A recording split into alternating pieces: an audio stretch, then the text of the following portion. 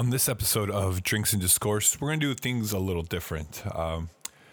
Before I met Keith and was an employee at Seven Hills, I was trying to start my own podcast called Breaking In, where I talk to small business owners and just got the feel of what it was to start a small business. Keith was the first person I reached out to because I would go to Seven Hills, enjoy the beer, the food, and just the environment. And he was on board. He was willing to tell a story and just have some fun. So this podcast first aired, I would say it's going on 18 months now. I had never met Keith before, just reached out through some emails, and we did the podcast, and this is what you're about to hear. So the reason why I'm doing this is first, just to it's been a while since we did Drinks and Discourse. And then also maybe if you don't know the history of Seven Hills Brewing, you're not familiar with how we started. Why did Keith and Abby get into the brew pub business? So this is a great way for you to know a little bit about the history of Seven Hills Brewing. And also, I'm going to do an updated version of this with Keith under normal Drinks and Discourse.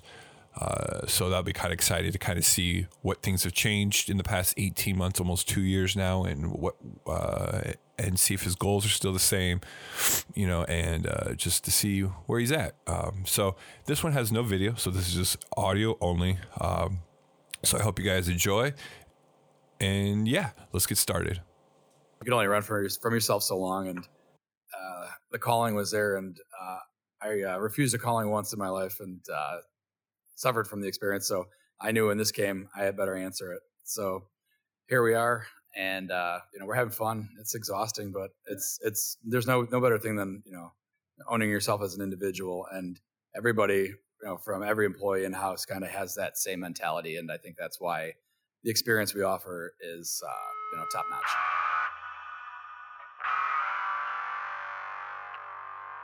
Hi, this is Keith Gutierrez, Seven Hills Brewing Company, and we're breaking in to brew pubs.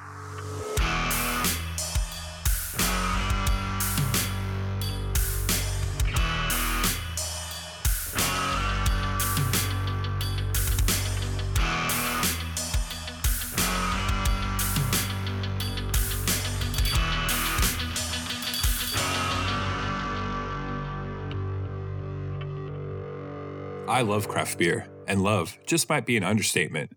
It is exciting for me to visit a new city and find what local beer they have to offer. Being able to visit, to see everyone just enjoying themselves, to eat their food, and of course, drink their beer. That is part of the fun when I go on vacation and road trips. Dubuque, Iowa has been a growing city for quite a while, but it's always just lacked something, a place, an area where food and tasty beverages are a part of the town. Most cities have an area where you can just walk around, visit several different local restaurants, and get some great food, a cocktail, or even local beer from a brewery. Well, Dubuque was missing that. Luckily, Keith of Seven Hills Brewing had an idea to start a beer pub and fill that void of what he wanted in his town. Find out what it takes to create a brewery and a restaurant right after a message from our sponsor. UV Design is helping small and medium-sized businesses make an impact on the web. We all want to be seen and found. We want our business to stand out. UV Design helps make an impact on your business, creating custom, beautiful websites that drive traffic to you.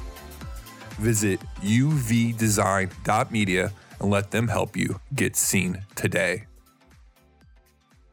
Keith grew up on the south side of Chicago. And in 1999, he moved to Dubuque to attend Clark University and was attending physical therapy and playing volleyball.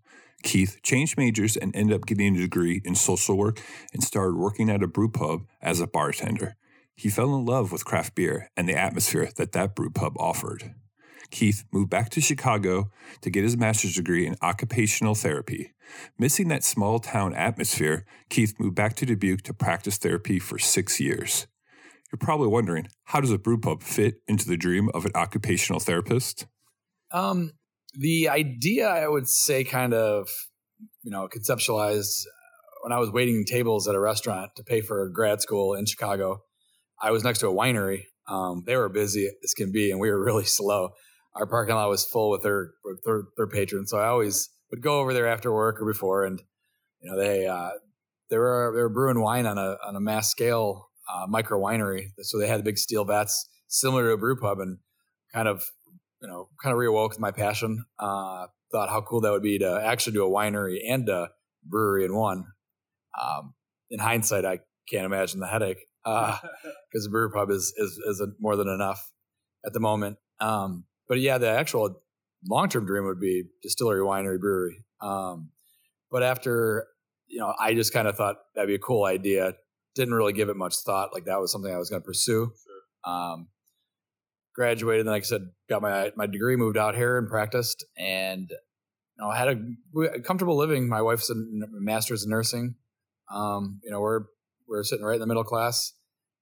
The only thing that was lacking in this town was a place for adults to go. Sure. A lot of younger bars, and we both would always travel out of town, Cedar Rapids, Chicago, Minneapolis, Madison, go to brew pubs is kind of what we always do.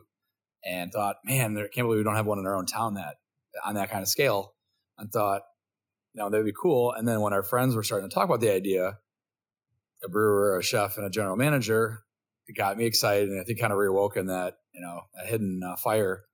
And when I saw the timing, the opportunity between what they were trying to do and what my father-in-law was doing, I kind of just grabbed each side, connected it, and then kind of gave birth to that formula. Some owners of breweries have been creating beer in their own house, making beer as a hobby for their friends and family, enjoying learning what it takes to come up with the best recipes, or just having fun trying out weird and unusual methods. There are even owners that are brewmasters for other breweries, learning the business side, learning how to mass produce, and then wanting to open up their own spot. What path do you think Keith took? I gave home brewing a whirl. It wasn't my thing. I was more of a hobbyist. But I have a medical background in science, and I've always been just naturally really good at chemistry. My teacher at Clark University, when I first got there, tried to convince me to become a chemistry major. The reason I bring that up is because she's still there, and now they're introducing like a beer class. So now I kind of reconnected with her. She loves beer. Didn't realize I love beer in college, and here we are. I've kind of more or less wanted to kickstart or launch the idea because I've always kind of felt like a natural leader, and started in sports. I was always captain of the teams. I've been a president of a lot of clubs. So never really thought I'd ever be in business.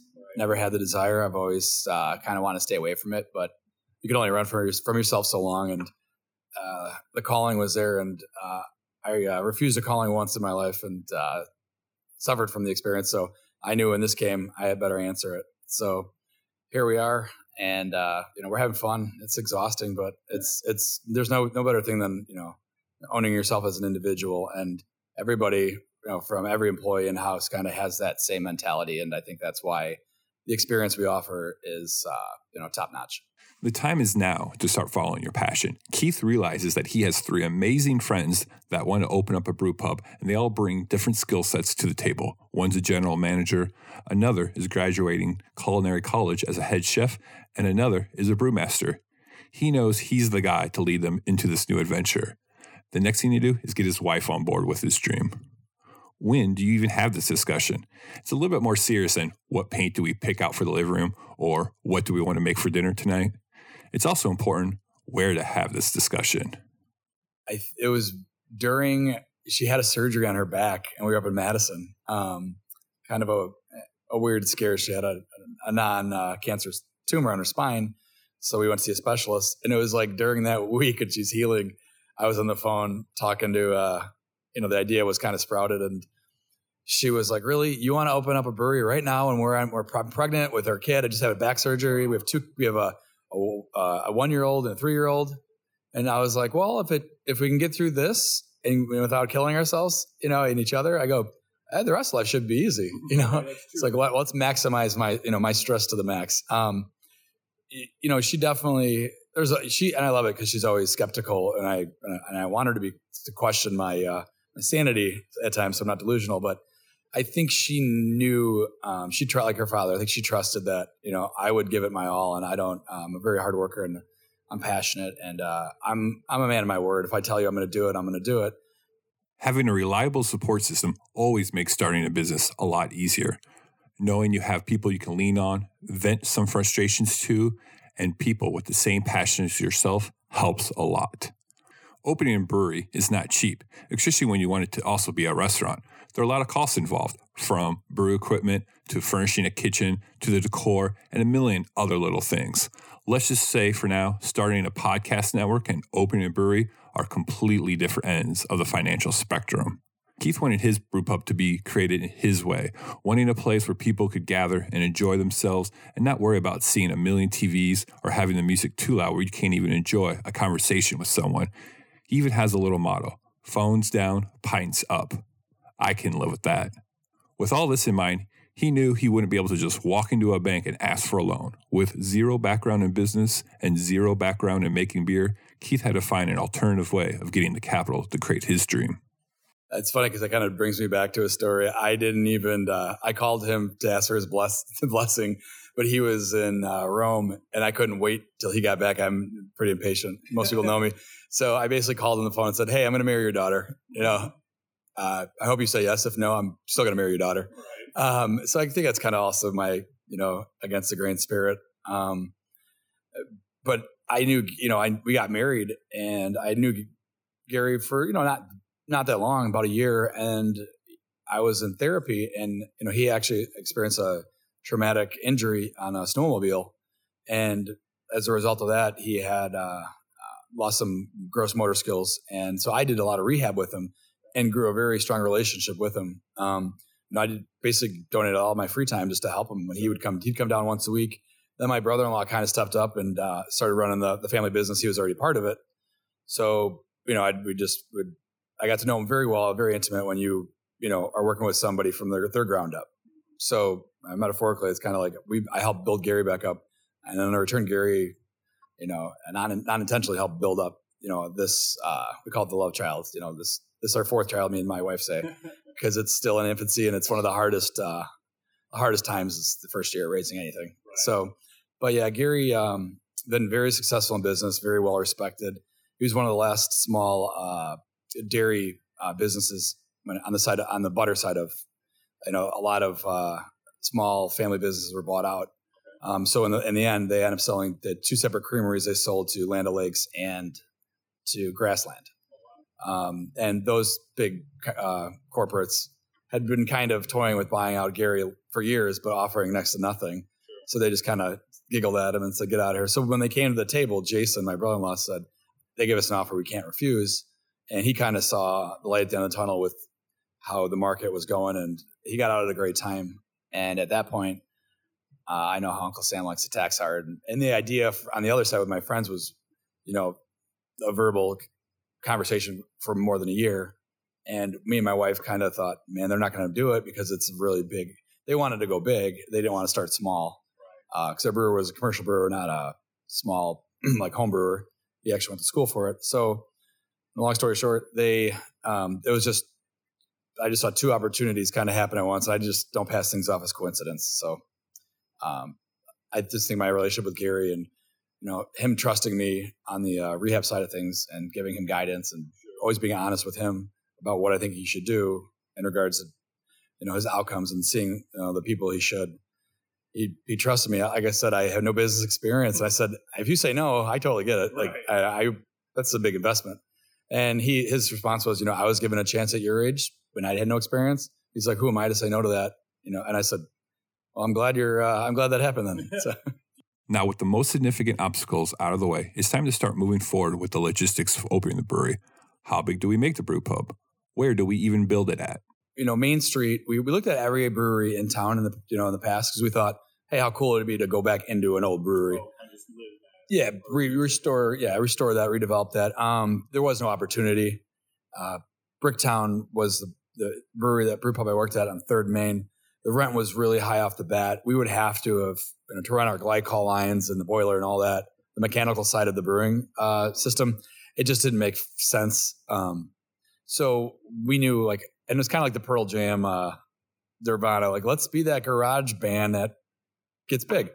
So what better place we found this big square garage that was, it had a big garage door, and I was like, well, that's good. We could get our fermenters so we don't have to tear down half the building, because that was our big concern. Everything that's developed on Main Street, it's already finished. We wanted to start rough. So it was no brainer that we wanted to go into a brick and mortar, historical building. Finding it though was really hard. I prefer to be the owner of the building with the tax credits that we've been applied for. Most of the neighborhood is owned already with, the intent to do their build outs for anybody who goes in, which is, why I said it was difficult. But we found a landlord who was willing to let us, paint his building, and he's been very good to us, and we've been very good to him, and we have a great relationship. And, we're very happy that we're the little guy who found the little guy in a sea of big guys. Now you may be thinking like, wow, Keith has been very fortunate. Nothing really has gone wrong or no significant roadblocks. His wife's on board. He has a great team of friends to help run the place, has the working capital to open up, and he has even found the perfect spot with the perfect landlord. I was thinking the same thing during the interview. This guy is really, really lucky. Well, I should have known. There are some roadblocks. Sometimes people want to stand in your way of your dreams for what seems like no reason at all. How hard do you fight to keep your dreams alive? We kind of compared it. We did like kind of a, analysis of regional, looked at what's going on in Galena, Potosi, Iowa City, Des Moines, and that, we know we had a great audience, a market. Dubuque is very thirsty. If you look at, the alcohol standards, Catholic, Irish, German. Yeah. So, we had a very rich history of brewing in Iowa from the early 1900s. And we always say it's unfortunate that Dubuque kind of started as the craft brewery place and then disappeared. And, one of our ideas, part of the business philosophy, is to restore our rich tradition of brewing back into our city. Because it's weird when you look around and see, Dubuque and Iowa is probably one of the top 10 cities, but when on the craft beer, we're nowhere. And that's kind of frustrating. When Decorah is bigger than us. Yeah, it really is. And, going through the politics, I kind of have a better understanding why. Because like I said, our city did not embrace us from the start. And it was because they were very heavily influenced by individual business owners and developers who we tried to work with at first, realized their personalities didn't match. We said we appreciate your craft. We respectfully declined because we can't afford you. And they basically did not like that. You're talking about the people in this neighborhood, yeah. In the South for you? Yep. In this Millwork District area, and there's a lot of that good old boy mentality here in Dubuque. I call myself an exennial. I was born in 81. I never fit in anywhere. So you always say like I'm the godfather of the millennials or I'm the baby of the Gen Xers. I constantly hear that, we're trying to, the youth is trying to be very progressive, yet like the good old boys club is still holding on to these these traditions, and we're trying to break those. And that's what a craft brewery does. I mean, we are exactly. We're manipulating what we have, our environment. So, we know people want to drink here, so we're going to make good suds, good times and good food. So yeah, that was just another part of the obstacles was getting back to, in hindsight, it'd be nice to have a community of a council that was more accepting, especially right now. And I had said that at city council when people were trying to, stall us. I said, let us come down here. I go, just by the nature of our business model being a brew pub, whether we make it or not, we're going to bring in that first year a buzz. And this area kind of hit a plateau. And, I'm not Nostradamus. I think anybody could predict that. And once we did that, 2 months later, three of these buildings around us got bought because I knew a couple of the owners. They were like, okay, brew pub's going here. Boom, we're going to put a hotel here.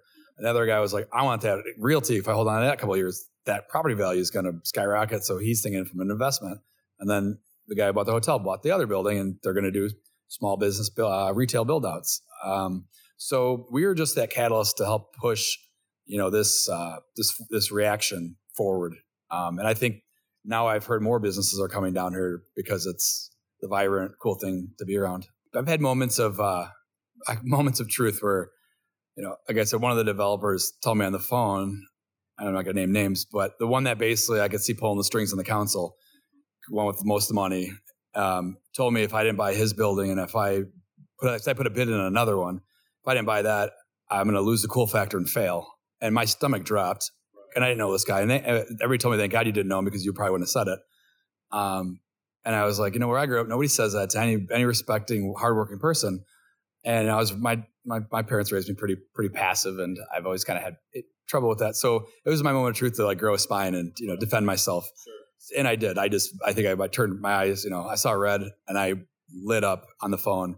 And even the realtor at the time goes, "Man, you must be crazy to say that to that guy." I was like, "No, F that. Who says this to anybody? That's disrespectful." In my neighborhood where I grew up, they'd drag you into the back of an alley and smack you around.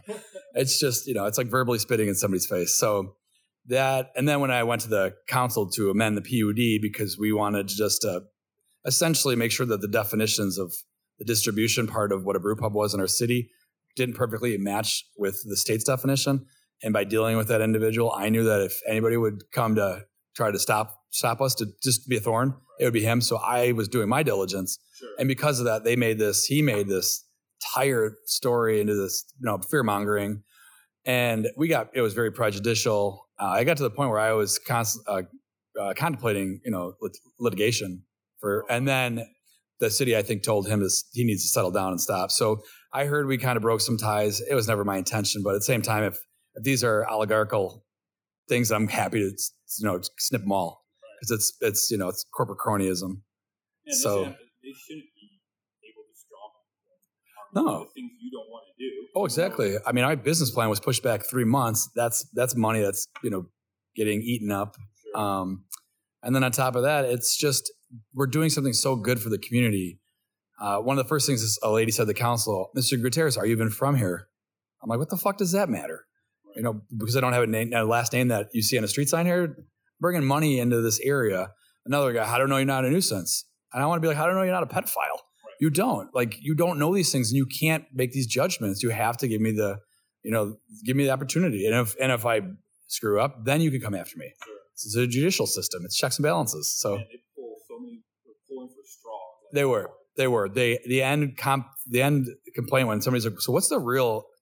It was a circus. Somebody said they'd never seen anything like that at the council meeting. What's the real reason that you're concerned to the individual giving me a hard time? "Oh, noise and smells." And of course, I can't hold back from being a smartass. I was like, he's basically telling you guys you don't know how to do your job because there's noise and smells, ordinances already in these PUDs. So that's really, that's a lie. Right. And I said, plus, how do you measure that? How do you measure? How do you analyze from a quantitative noise, smells? Like, come on. It's subjective. I mean, you live next to Mississippi. Well, and my thing was common sense. You guys can allow a sushi place in here tomorrow and a raw seafood place. It smell like fish. We're making liquid bread. It smells pretty good. I did. A whole 3 blocks that sell beer straight up. We're just making. Yeah. I mean, yeah, it was to anybody who had sensibility and reason and rationality, you could see right through this whole thing. But a lot of people kind of have the wool pulled over their vision. So, and I'm sure I'm considered a rabble rouser, but I'll be even worse tomorrow if they try to do that to somebody else that's trying to be successful and take this huge risk. In Cedar Falls, Waterloo, Single Speed opened up. I don't know if you're familiar. Cool place. Very similar business model. They're us times 3 on that size. They renovated an old building, put in 3 times the amount we did. The city gave them the old building for $1. And they helped them along the way. And I'm so jealous and a little bitter, Right. But darn those guys. Yeah, but in hindsight, once I can kind of step back detach from my emotions and look at it more rationally, I'm like, I guess this is what they say, and those who overcome the hardest, will have the most appreciation in the end. Right. So in the end, I just want, to help anybody that's trying to start and go down this route. I was like, hey, if you want to meet, I'll buy you a beer. I'll let you pick my brain. I got, we kind of see, and as a youth, we're not in this cutthroat, survival of the fittest and kill and compete. We want to cooperate. I would say compete with yourself, cooperate with others. We all win. With city council behind him, Keith moves forward into opening Seven Hills. He's applied for several different historic tax credits. During this process, he's learned the different ways some other businesses run their business. We're actually coming up on our anniversary date, August 21st. We signed, maybe it was 1 year, 1 month. We signed the lease July 1st of 17. We would have been finished with construction before that. The problem was we use historical tax credits, and I'll take all the fault here. I'm not a patient man. So you would get to a certain point, and then you'd have to wait for there's different steps along the way of these tax credits, like 1.0, 1.5, 1.2. So you have to get approval as you keep, they have to review the architecture, okay the materials, okay the plans. It's not as simple as like new commercial. You have everything going, you get the financing, and then this hotel will probably be a year, and it's 4 times the size of what we did. So, and I'm jealous. But our building is definitely, you rehab a historical building. You're restoring an old spirit to it. People walk in our place and you just feel like a different vibe that they don't get when you walk into a commercial place.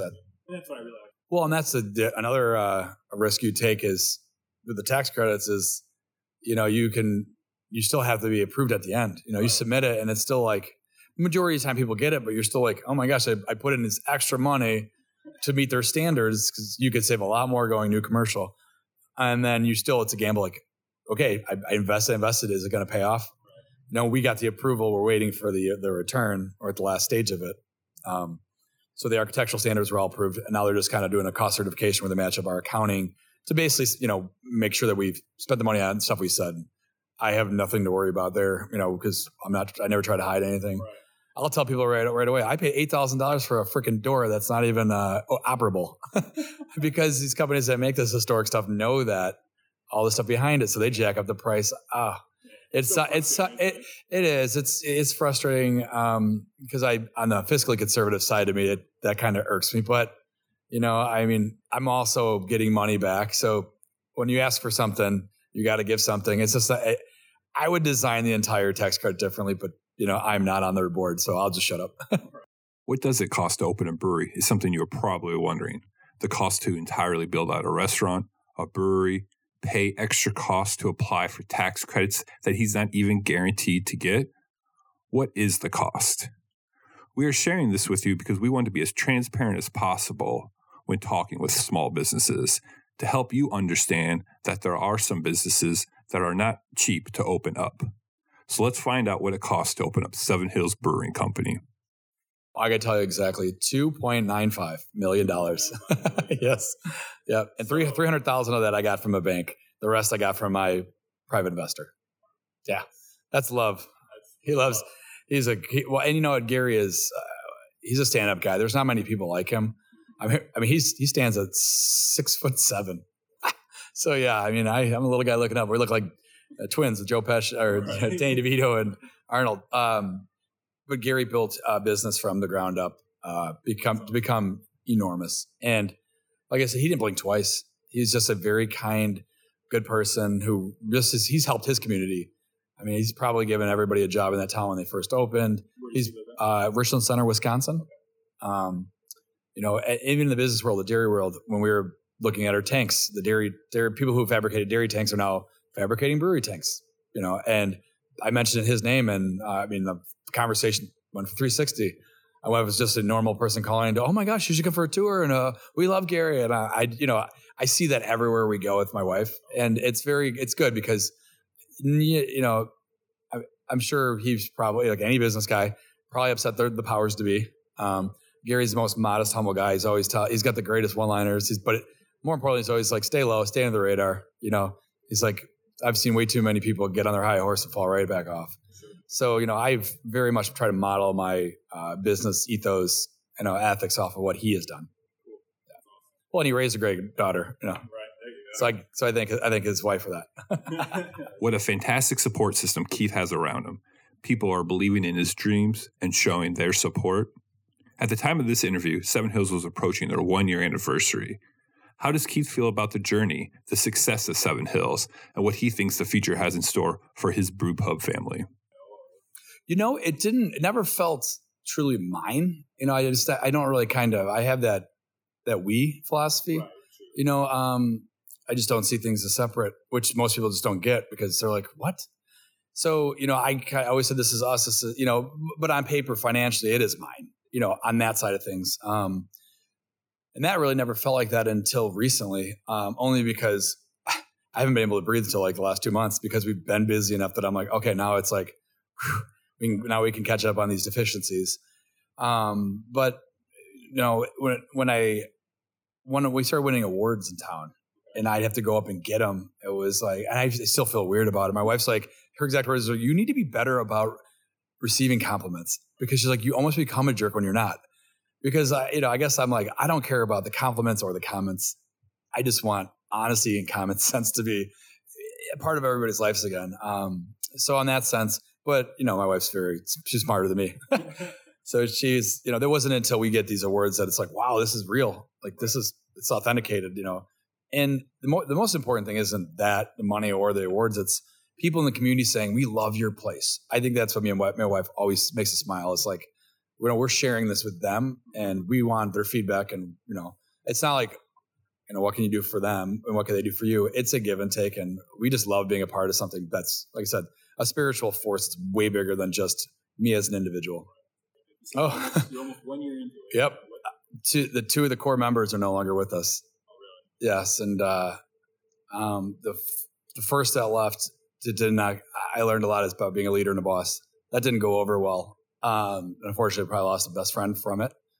And that one was because of money. It was management on that department side.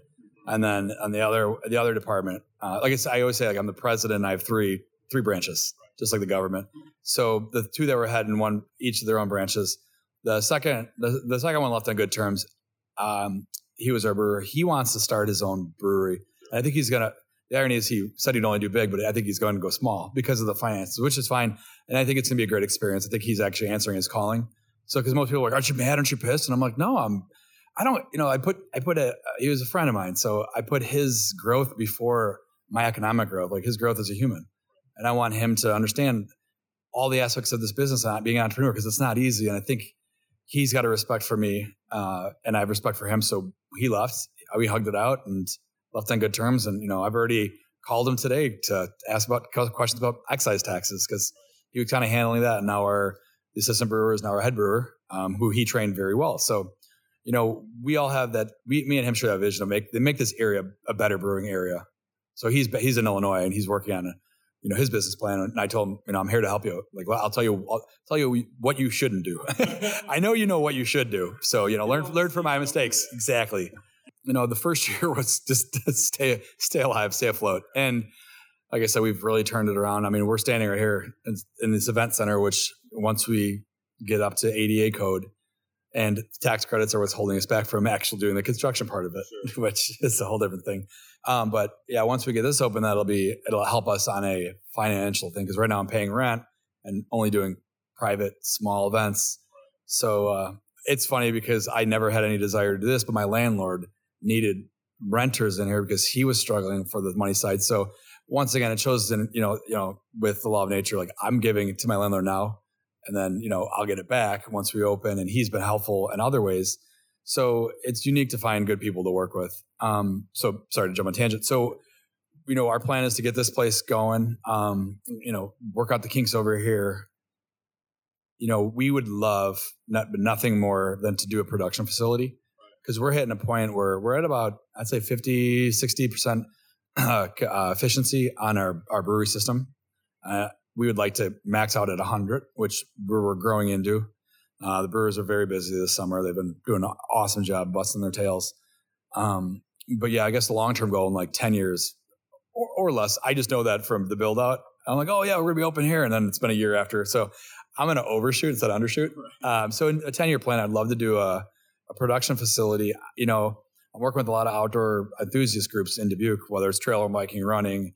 And, I'd like to work with them on plotting out, where we can go in the county that something could lead up to, like a bike trail or something that, so because the production facility in the winter, we probably wouldn't do anything for those 6 months because it's hard to sustain it down here.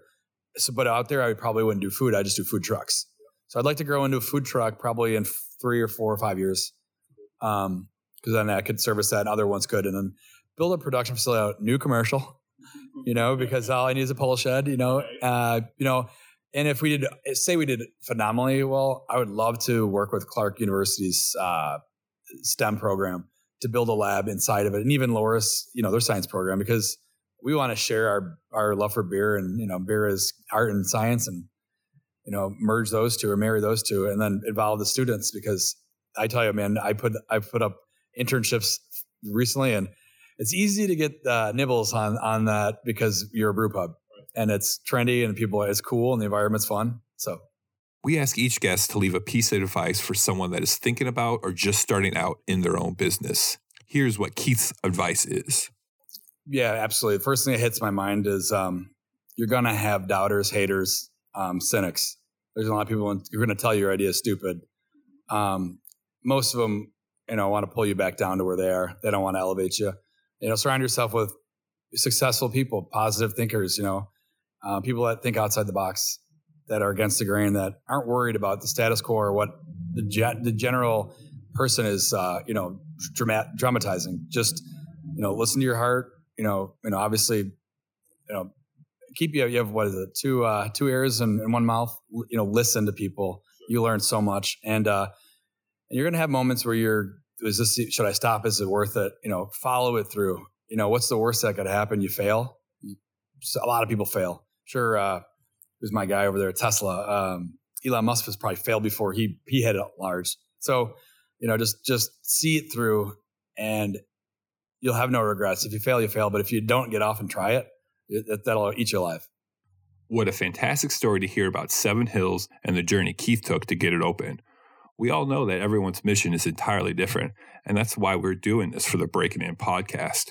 We want to hear about the small business owners and their obstacles and their successes to make their ideas, their dreams come true. I can't thank Keith enough to sit down with me, well, technically we stood, during the interview and talk about his journey and everything that came with opening Seven Hills Brewery. So next time you're in Dubuque area, stop by for a glass of beer and some excellent food. Their burgers are fantastic, and their Cuban sandwiches, they're not too bad either. So thank you for listening to the Breaking In podcast. Till next episode, take it easy and live your life.